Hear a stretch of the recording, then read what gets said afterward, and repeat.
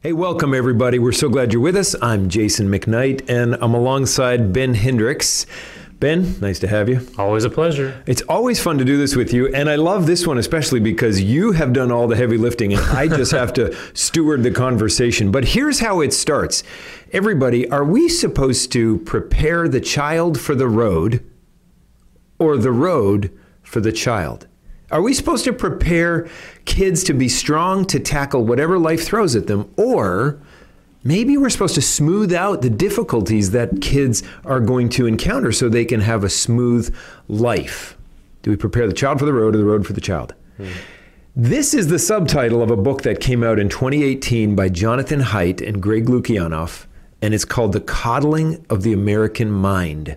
And it caused quite a stir back then. I know you were probably the third person in the country to read it. Yeah. I finally had the time to make it through it. But really the premise of this book, and both of us read it and loved it. Yeah. I read your underlines, which was great. But that our culture, we're living in an era where our culture has created certain untruths that are accepted by so many people and deemed like we can't do life without them, but actually they're detrimental and they're untruth. Yeah.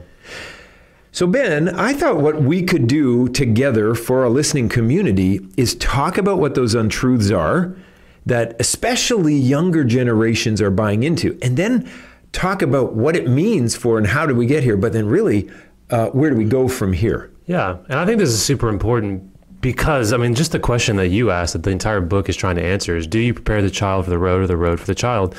And so if you're listening right now and you're, well, I'm not a parent or I'm past that parenting stage, like this isn't just a parenting thing. It's not also, it's not just an employer thing because, and it is an employer thing, but it's not just one because you are employing these people, you are working alongside these. But we all need to hear or at least read in parts this book because this is an American thing. This is a societal thing. And Western even. Yeah, we're dealing with this in every facet that we get of our lives. With the people that we're working alongside, when we go to the grocery store, when we take our kids to school, so much of our lives is filled with this, do you prepare the child for the road or the road for the child? And so our authors here they hand us three great untruths of our society, things that we have held on to.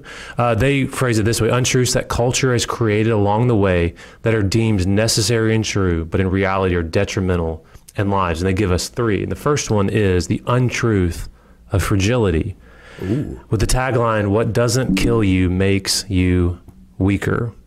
Which is exactly the opposite of what I learned growing up. Yeah. Okay, so the untruth of fragility, what doesn't kill you makes you weaker. Yep. Okay. And so the premise here is that people, specifically children, are fragile and must be treated as such. That's the untruth. Now, what's interesting is most of us will go, that's crazy. And we've seen our kids, we've seen them fall. Like I've got Harper, she just turned 10. The amount of times that she's fallen and hit her head on our coffee table, like I know for a fact she's not all that fragile. But what's interesting is I think as they get older, we start to kind of lose sight of that. And we start to look at them as a little fragile. Mm-hmm. And so a lot of this has come up from, as they recall, the rise of safetyism. And so what that is about the 1950s, when people thought of safety, they only thought of physical safety. But this problem that's commonly known as concept creep, the idea, we all know this, that when you have an idea, when you have a concept, it can over time kind of change and lose its meaning or change its meaning. That happens with safetyism. And by the 1990s, safety began to mean both physical and emotional safety. Emotional safety, which is a big deal. Concept. Yep. Mm-hmm. So by the time we make it to the early 2000s, trauma became defined as, quote, anything experienced by an individual as physically or emotionally harmful. This is a big jump because harm now gets redefined as not just something physical that's happened to you, but by something emotional. Now, there's a good side of that, absolutely, but it also starts changing when emotional harm is just how you feel. Mm-hmm. It may not be based in reality, but you feel harmed, you feel hurt, so you were. That's problematic. Mm-hmm. And so by the early 2000s, safety became sacred, and safety became a culture, belief system in which safety has become a sacred value. That's what safetyism is. And I don't think I have to explain much more than that, because we just walked through COVID. Right. And we saw that really just right in front of our faces. Well, many of us did. Oh, man. For some for better and some for worse. But so here's the consequences of safetyism. Ultimately, we can quickly create an idol of safety where it becomes the focus of our lives. Like, we end up losing sight of all those other good things in our culture, because those are all risks to take, and we need to ultimately jump on to safety. And so it's equating emotional discomfort with physical danger. That's a scary thing to do. And it gets us into an intolerance of other viewpoints, because when safety is all that matters, protecting yourself and your viewpoint and your way of life and the way that you do things is what matters. So...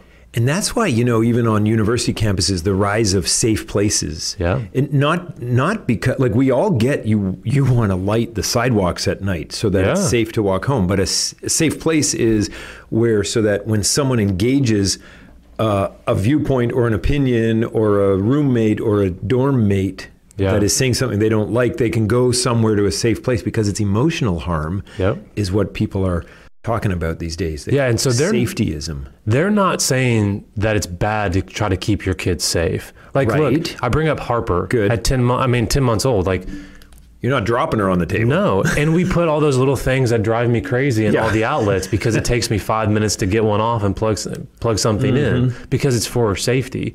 But when we start reducing safety from the physical danger all the way down to her personal feelings of just whether they're based in reality or not, that's where the trouble and that's where the problem can come in. And I think because so often my feelings aren't based in reality at the beginning. They have to get there. So it's an interesting thing.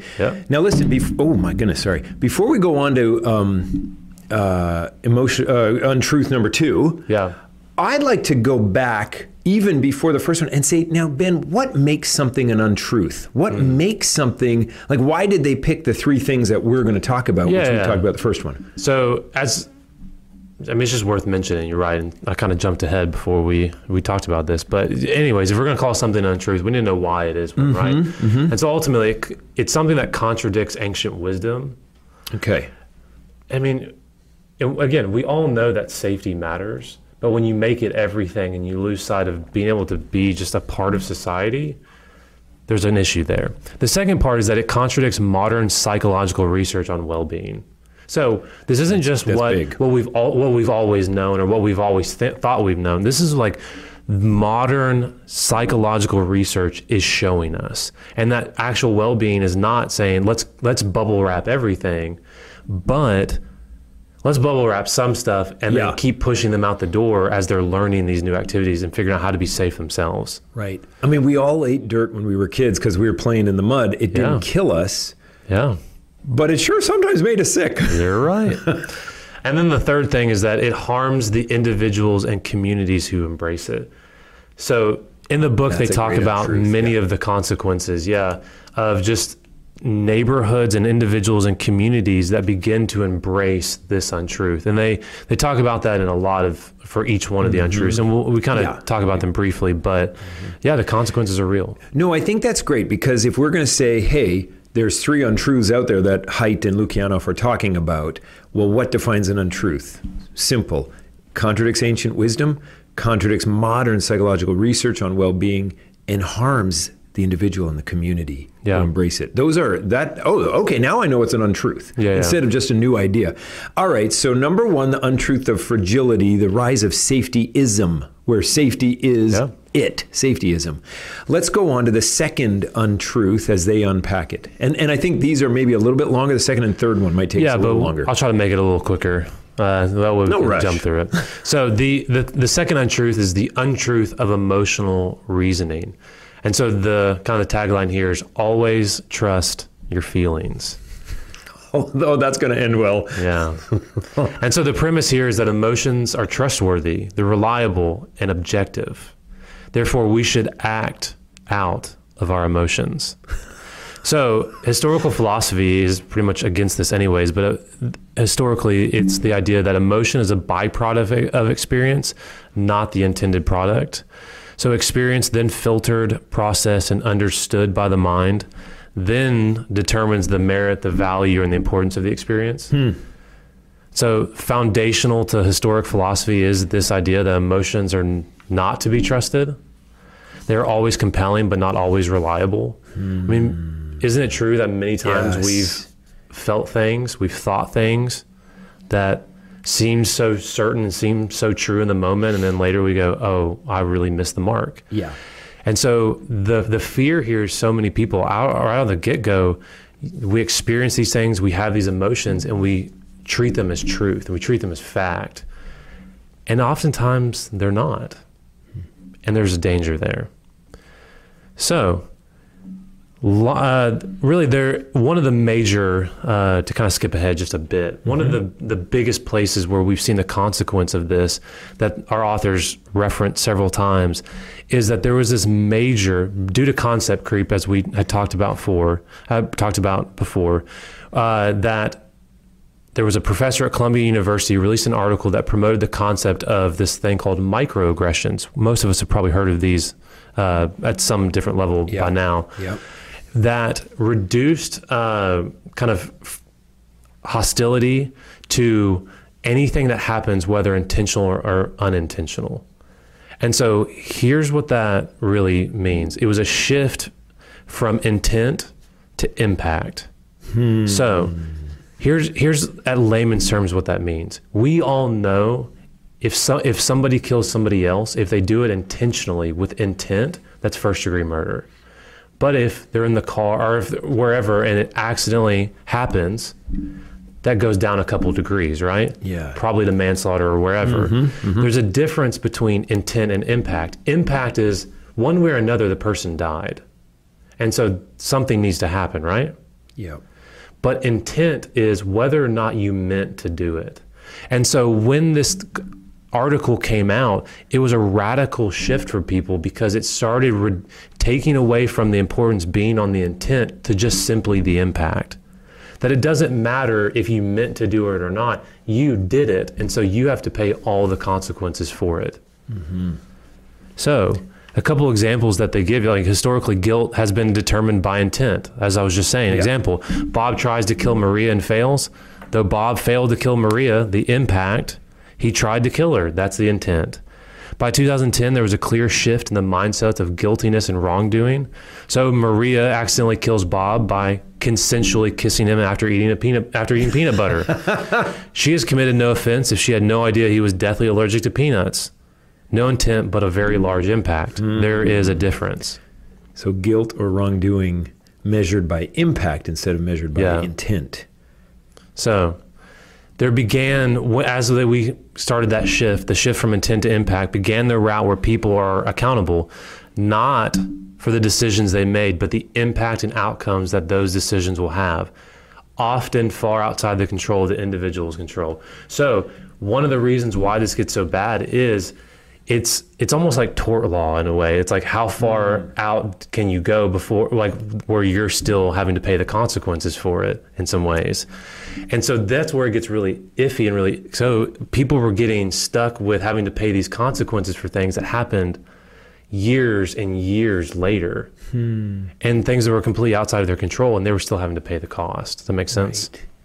And linking it to the microaggressions concept that arose, again, emotional reasoning, always trust your feelings, this idea of microaggressions, this idea that wrongdoing isn't just because you meant to be a jerk, but because you said something that was perceived as harmful, and instead of it being a simple, gosh, that really hurt my feelings, I did not mean that at all, I'm so sorry, it became more of that person always trusting their feelings, saying, well, they meant to hurt me, or they have hurt me and they need to pay, or it just becomes this unending cycle of suspicion and division. Yeah, and so when you actually say something that hurts someone's feelings, you haven't just hurt their feelings, you've abused them.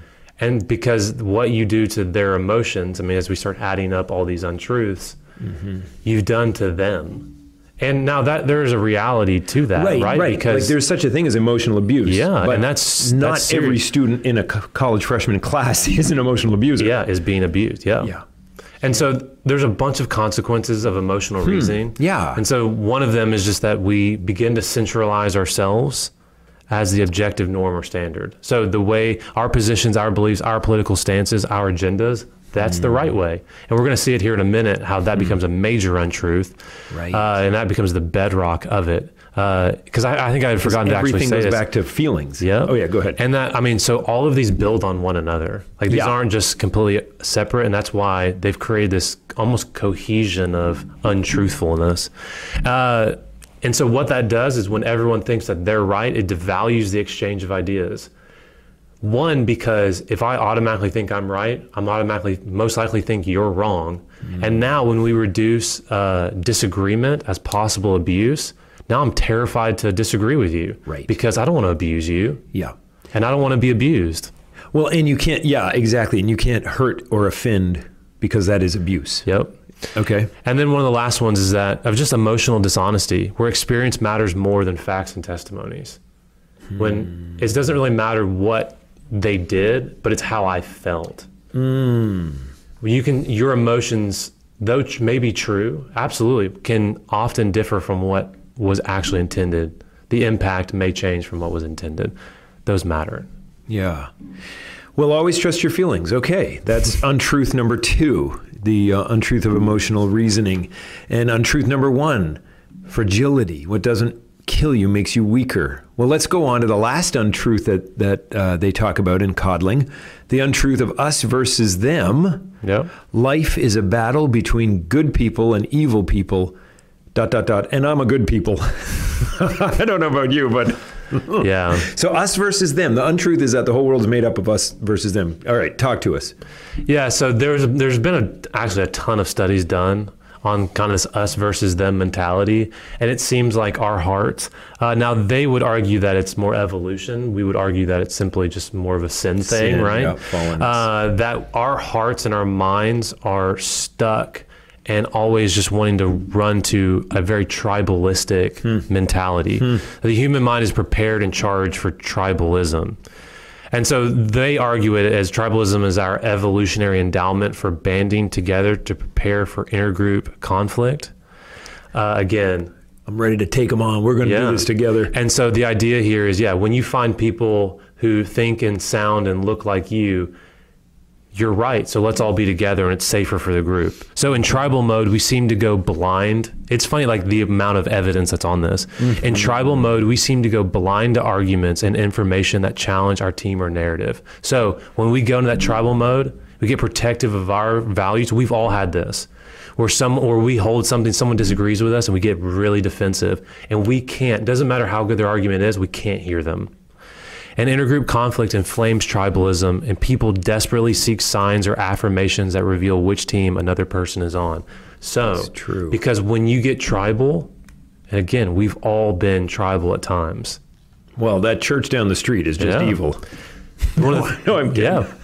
And so what happens when we get tribal is we begin defining people by their tribes, not by, I don't know, the imago Dei, maybe their actual value is who they are, and or even what they offer. We go, oh, you're a red, oh, you're blue, oh, you go to that church, oh, you send your kids to that school, oh, you cheer for the dark blue team.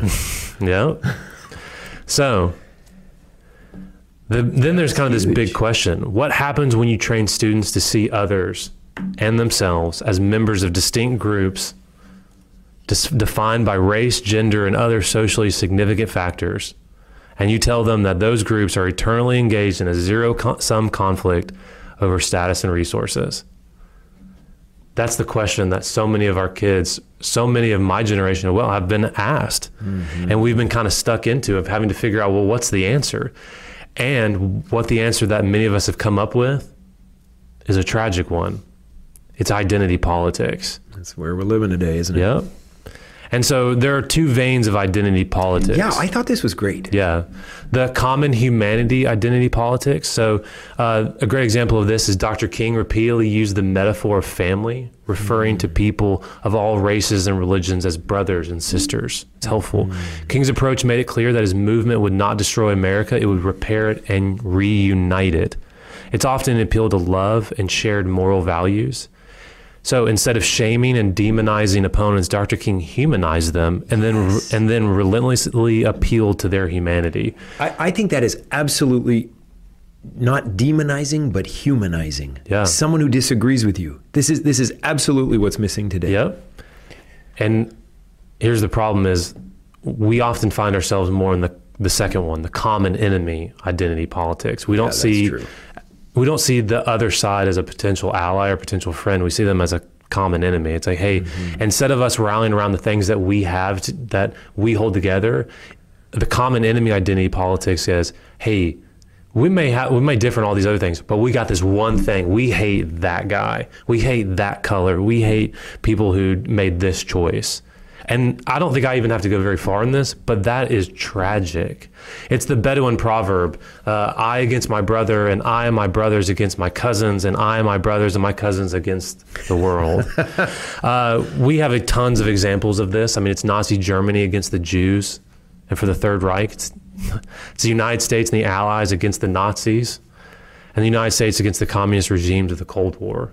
You know, we have a common enemy that often unites us.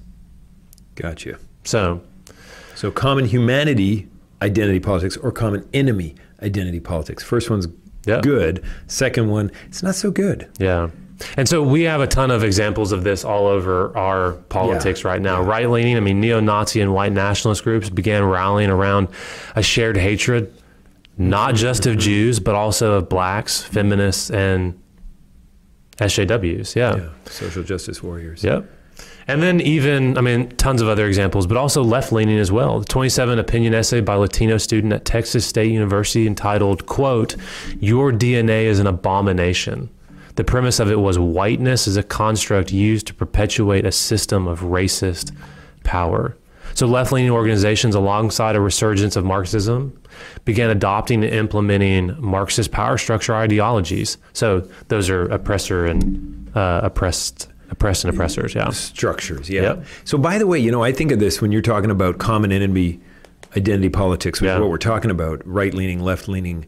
We all lived through the Trump era, and he loved rhetorically to paint people as enemies in the mainstream media and your fake news and whatever. Left-leaning, another example is, I'm Canadian, and this winter with the trucker convoy coming across Canada and parking in the middle of the national capital, and the Prime Minister, Trudeau, called them misogynists and homophobes and xenophobes. And instead of talking to them, he just painted them into a corner rhetorically.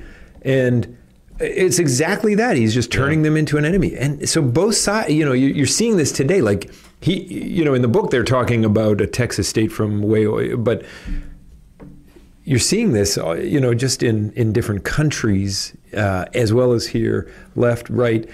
And it's just so sad that it's left and right. People who can bridge the gap. And what's funny is it's a good reminder that common humanity identity politics and common enemy identity politics are both extremely effective. Right. But the second one's easier. The second one's easier. Yep. It's easy to paint an enemy. Yeah. And it doesn't mean you don't disagree. You just don't have to paint them as an enemy. Anyway, I'm getting to the application. I'm always trying to be. Well, and so there are a bunch of consequences to the us versus them untruth. And so one of those is that we begin to define people by absolutes. They're either with me or against me. We've all thought that probably at some point. They're either the enemy or they're my friend. We also misconstrue differences of opinion, belief, or understanding to antagonism. Right. So just because we differ doesn't mean you hate me. We always need that reminder. Because even if we are not identity politics kind of people, we don't want to be, we can still feel that when people differ or when people don't agree with me, that they dislike you. Yep. It's hard. Another is just the focus on the differences that we have instead of commonalities we share. It's so much easier to look at all the things we don't have in common than honestly the many that we do. And that's just down the line of the ladder. And then a bunch of just different consequences that fall along with kind of often the flavor of the month of identity politics, of reducing people's identity to oppressors or oppressed, just reducing people's value in general. Yeah.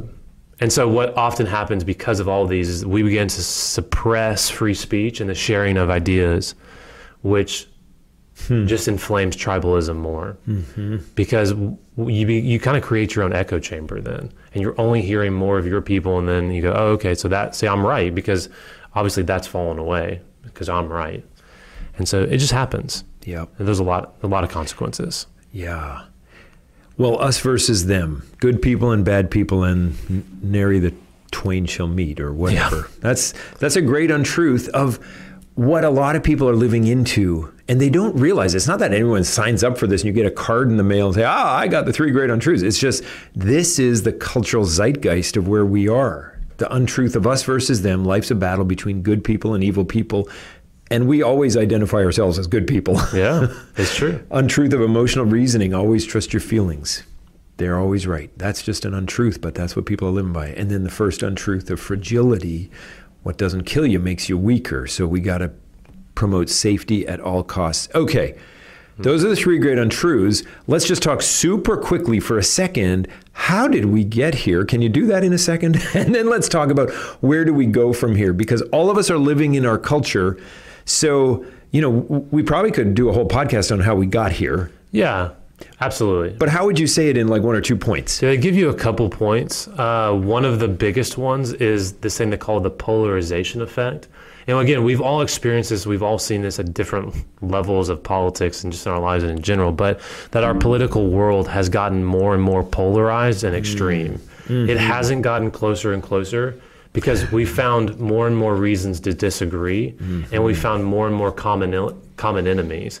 And that enemy seems to be the other side. Right. And so the further we go down that polarization cycle, the worse things you're going to get, because you can't, it's so much harder to find common ground with someone you hate, or the person when you label them as the enemy.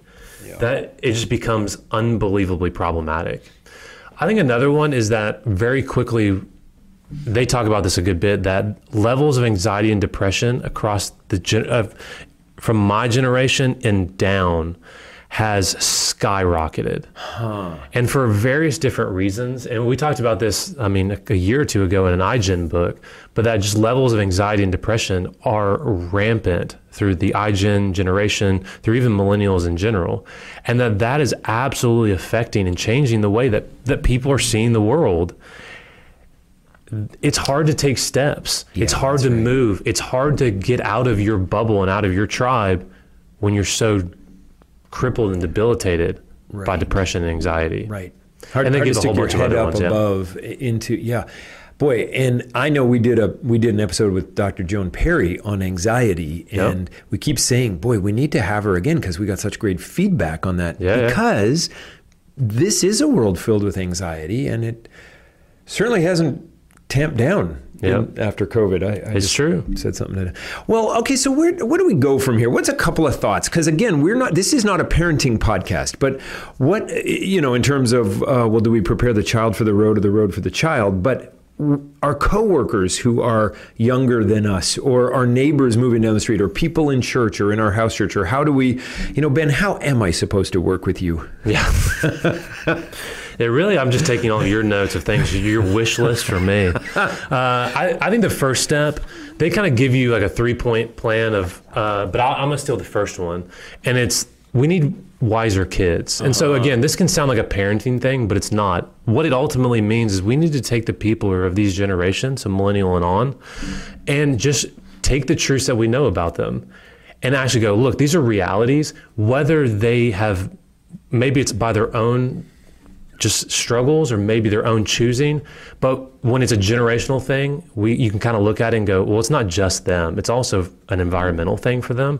We need to look at them and go, how do we, again, take what we know of them and what we know of the road and not just try to do bulldoze parenting as we were talking about and prepare the road for them, but go, how do we help do the hard work of preparing you for that road? And the problem, and we all know this, and we all want to do this, but the hard thing is, one, it takes a lot of time. It takes time, like getting them around adults, like actual mentorship, like getting them in relationships. and helping them just kind of push forward. This is something I think that we as a church do really well here. That whether it's from just a youth group and life on life groups or meeting on Sunday nights or house churches or just getting people plugged in, the millennials and then on, even to iGen, have very quickly kind of created a hierarchy of needs in some ways, and community often falls further and further up, or pushes up that hierarchy, like, or down. Yeah. Which way am I going on the hierarchy? I'm jumping between hierarchies and then pyramids here. So it becomes less and less important. Okay, they need it less in their minds. For so many in the iGen generation, safety is such an importance. And here's the thing to remember, and I have found this to be true in my life as well, that oftentimes I pull back from situations, not because I think someone's going to hurt me or someone's going to say the wrong thing, because every situation's an opportunity to mess something up, for something to go wrong. And so many people so many of our students are in that world right now. And so it's easier to just communicate online. If we just have facts, we can just text each other. We can just send you a video. We can get to know each other that way. Because I can make sure that video is great before I send it. Yep. And you get all the right filters, and you figure out how to phrase it. And everything's perfect. It's fascinating, even in the COVID 2020, where the lockdowns and then coming out of lockdowns and then gathering together, and then how do we do it, and when was the masks, and when was the spacing, and all that kind of stuff, all those questions. I mean, I'm not that great of a social commentary guy. Like, I don't know all this stuff, but it was amazing to me looking back that more millennials and youngers, not kids, but in the sort of 20s and early 30s, they seemed a lot more nervous than the 50s and 60-year-olds. Isn't that interesting? It is interesting. And they were a good number of friends I have, they were a little bit longer to come back into society. And, the 55-year-old like, well, I'm ready to go, baby. Yeah. I don't know. It's just fascinating. It's funny. So wiser kids, kind of pushing them out there and enjoying them. And this is good for me because we just dropped our oldest at college. So now we're saying, did we prepare the child for the road ahead of him, or did we do too much coddling by accident? Because we never tried to.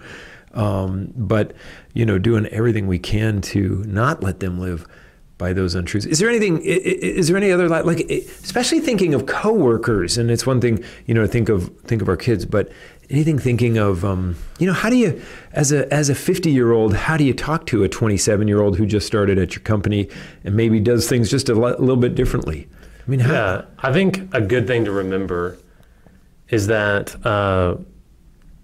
just remember, like, of many of these generations, including millennials and iGen and on, right? That they're in no hurry. They're internet focused.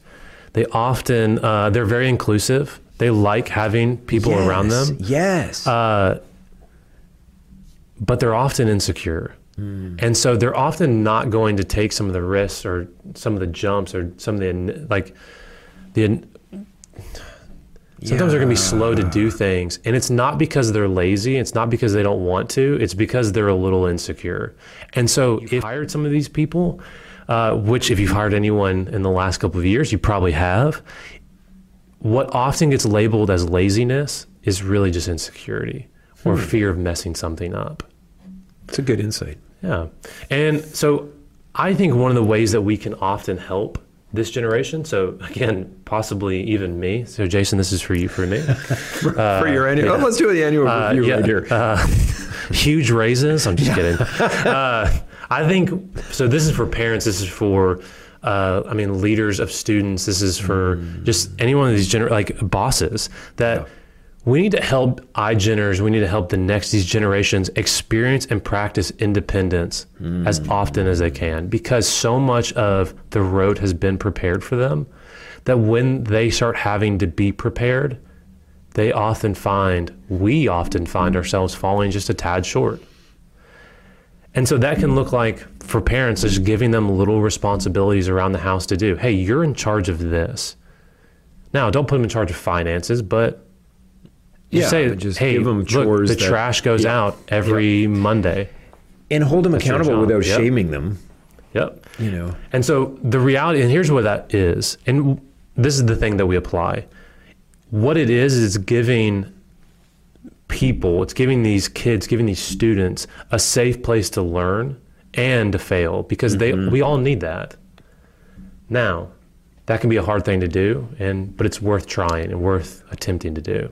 Well, because none of us, younger people who haven't known a different culture, and then older people or parents who have known a different culture and find themselves in this one, none of us want to live in untruths, because that's not living in reality. So all of us want to overcome these. And interestingly, the book is written in 2018. We're 2022, almost 2023. I think we're seeing these untruths begin to unravel. Yeah. And I actually can't wait for the follow-up book to say, hey, these three great untruths have gone away or have diminished, maybe been replaced with other ones, but also we've seen truth, because you cannot hold truth down. It's why you never start lying, because you can't tell enough lies. Yep. Truth always comes out, and untruths never last. So anyway, as we do this is super helpful, Ben. This is really good. How I'm going to manage you from now on. But how we do this, and I think you hit the nail on the head about 5 minutes ago when you said something about at church and we have different generations together. I think that's the blessing and the benefit of every body of believers that's healthy. Yeah. Is that you get from grandparents to newborns in the same group, and they're not just your family. Like you can come here and have 7 sets of grandparents, as it were, because there's people here who love you because you love Jesus, or your family does, and even if you haven't met him yet. But I know, I think that's why God's idea of a local church is one of the saving graces for all of society. I'm glad he knows what he's doing. Sure do. Hey, thanks for doing the hard work of reading and digesting, distilling for us. Everybody, I hope these have been helpful. We just want to help everyone grow a little bit more thinking Christians, engaging God's grace in the world. So thanks for joining us, and we'll see you the next time. This is a ministry of Grace Fellowship Church in Kinston, North Carolina. Visit gracekinston.org or follow us on Facebook and Instagram.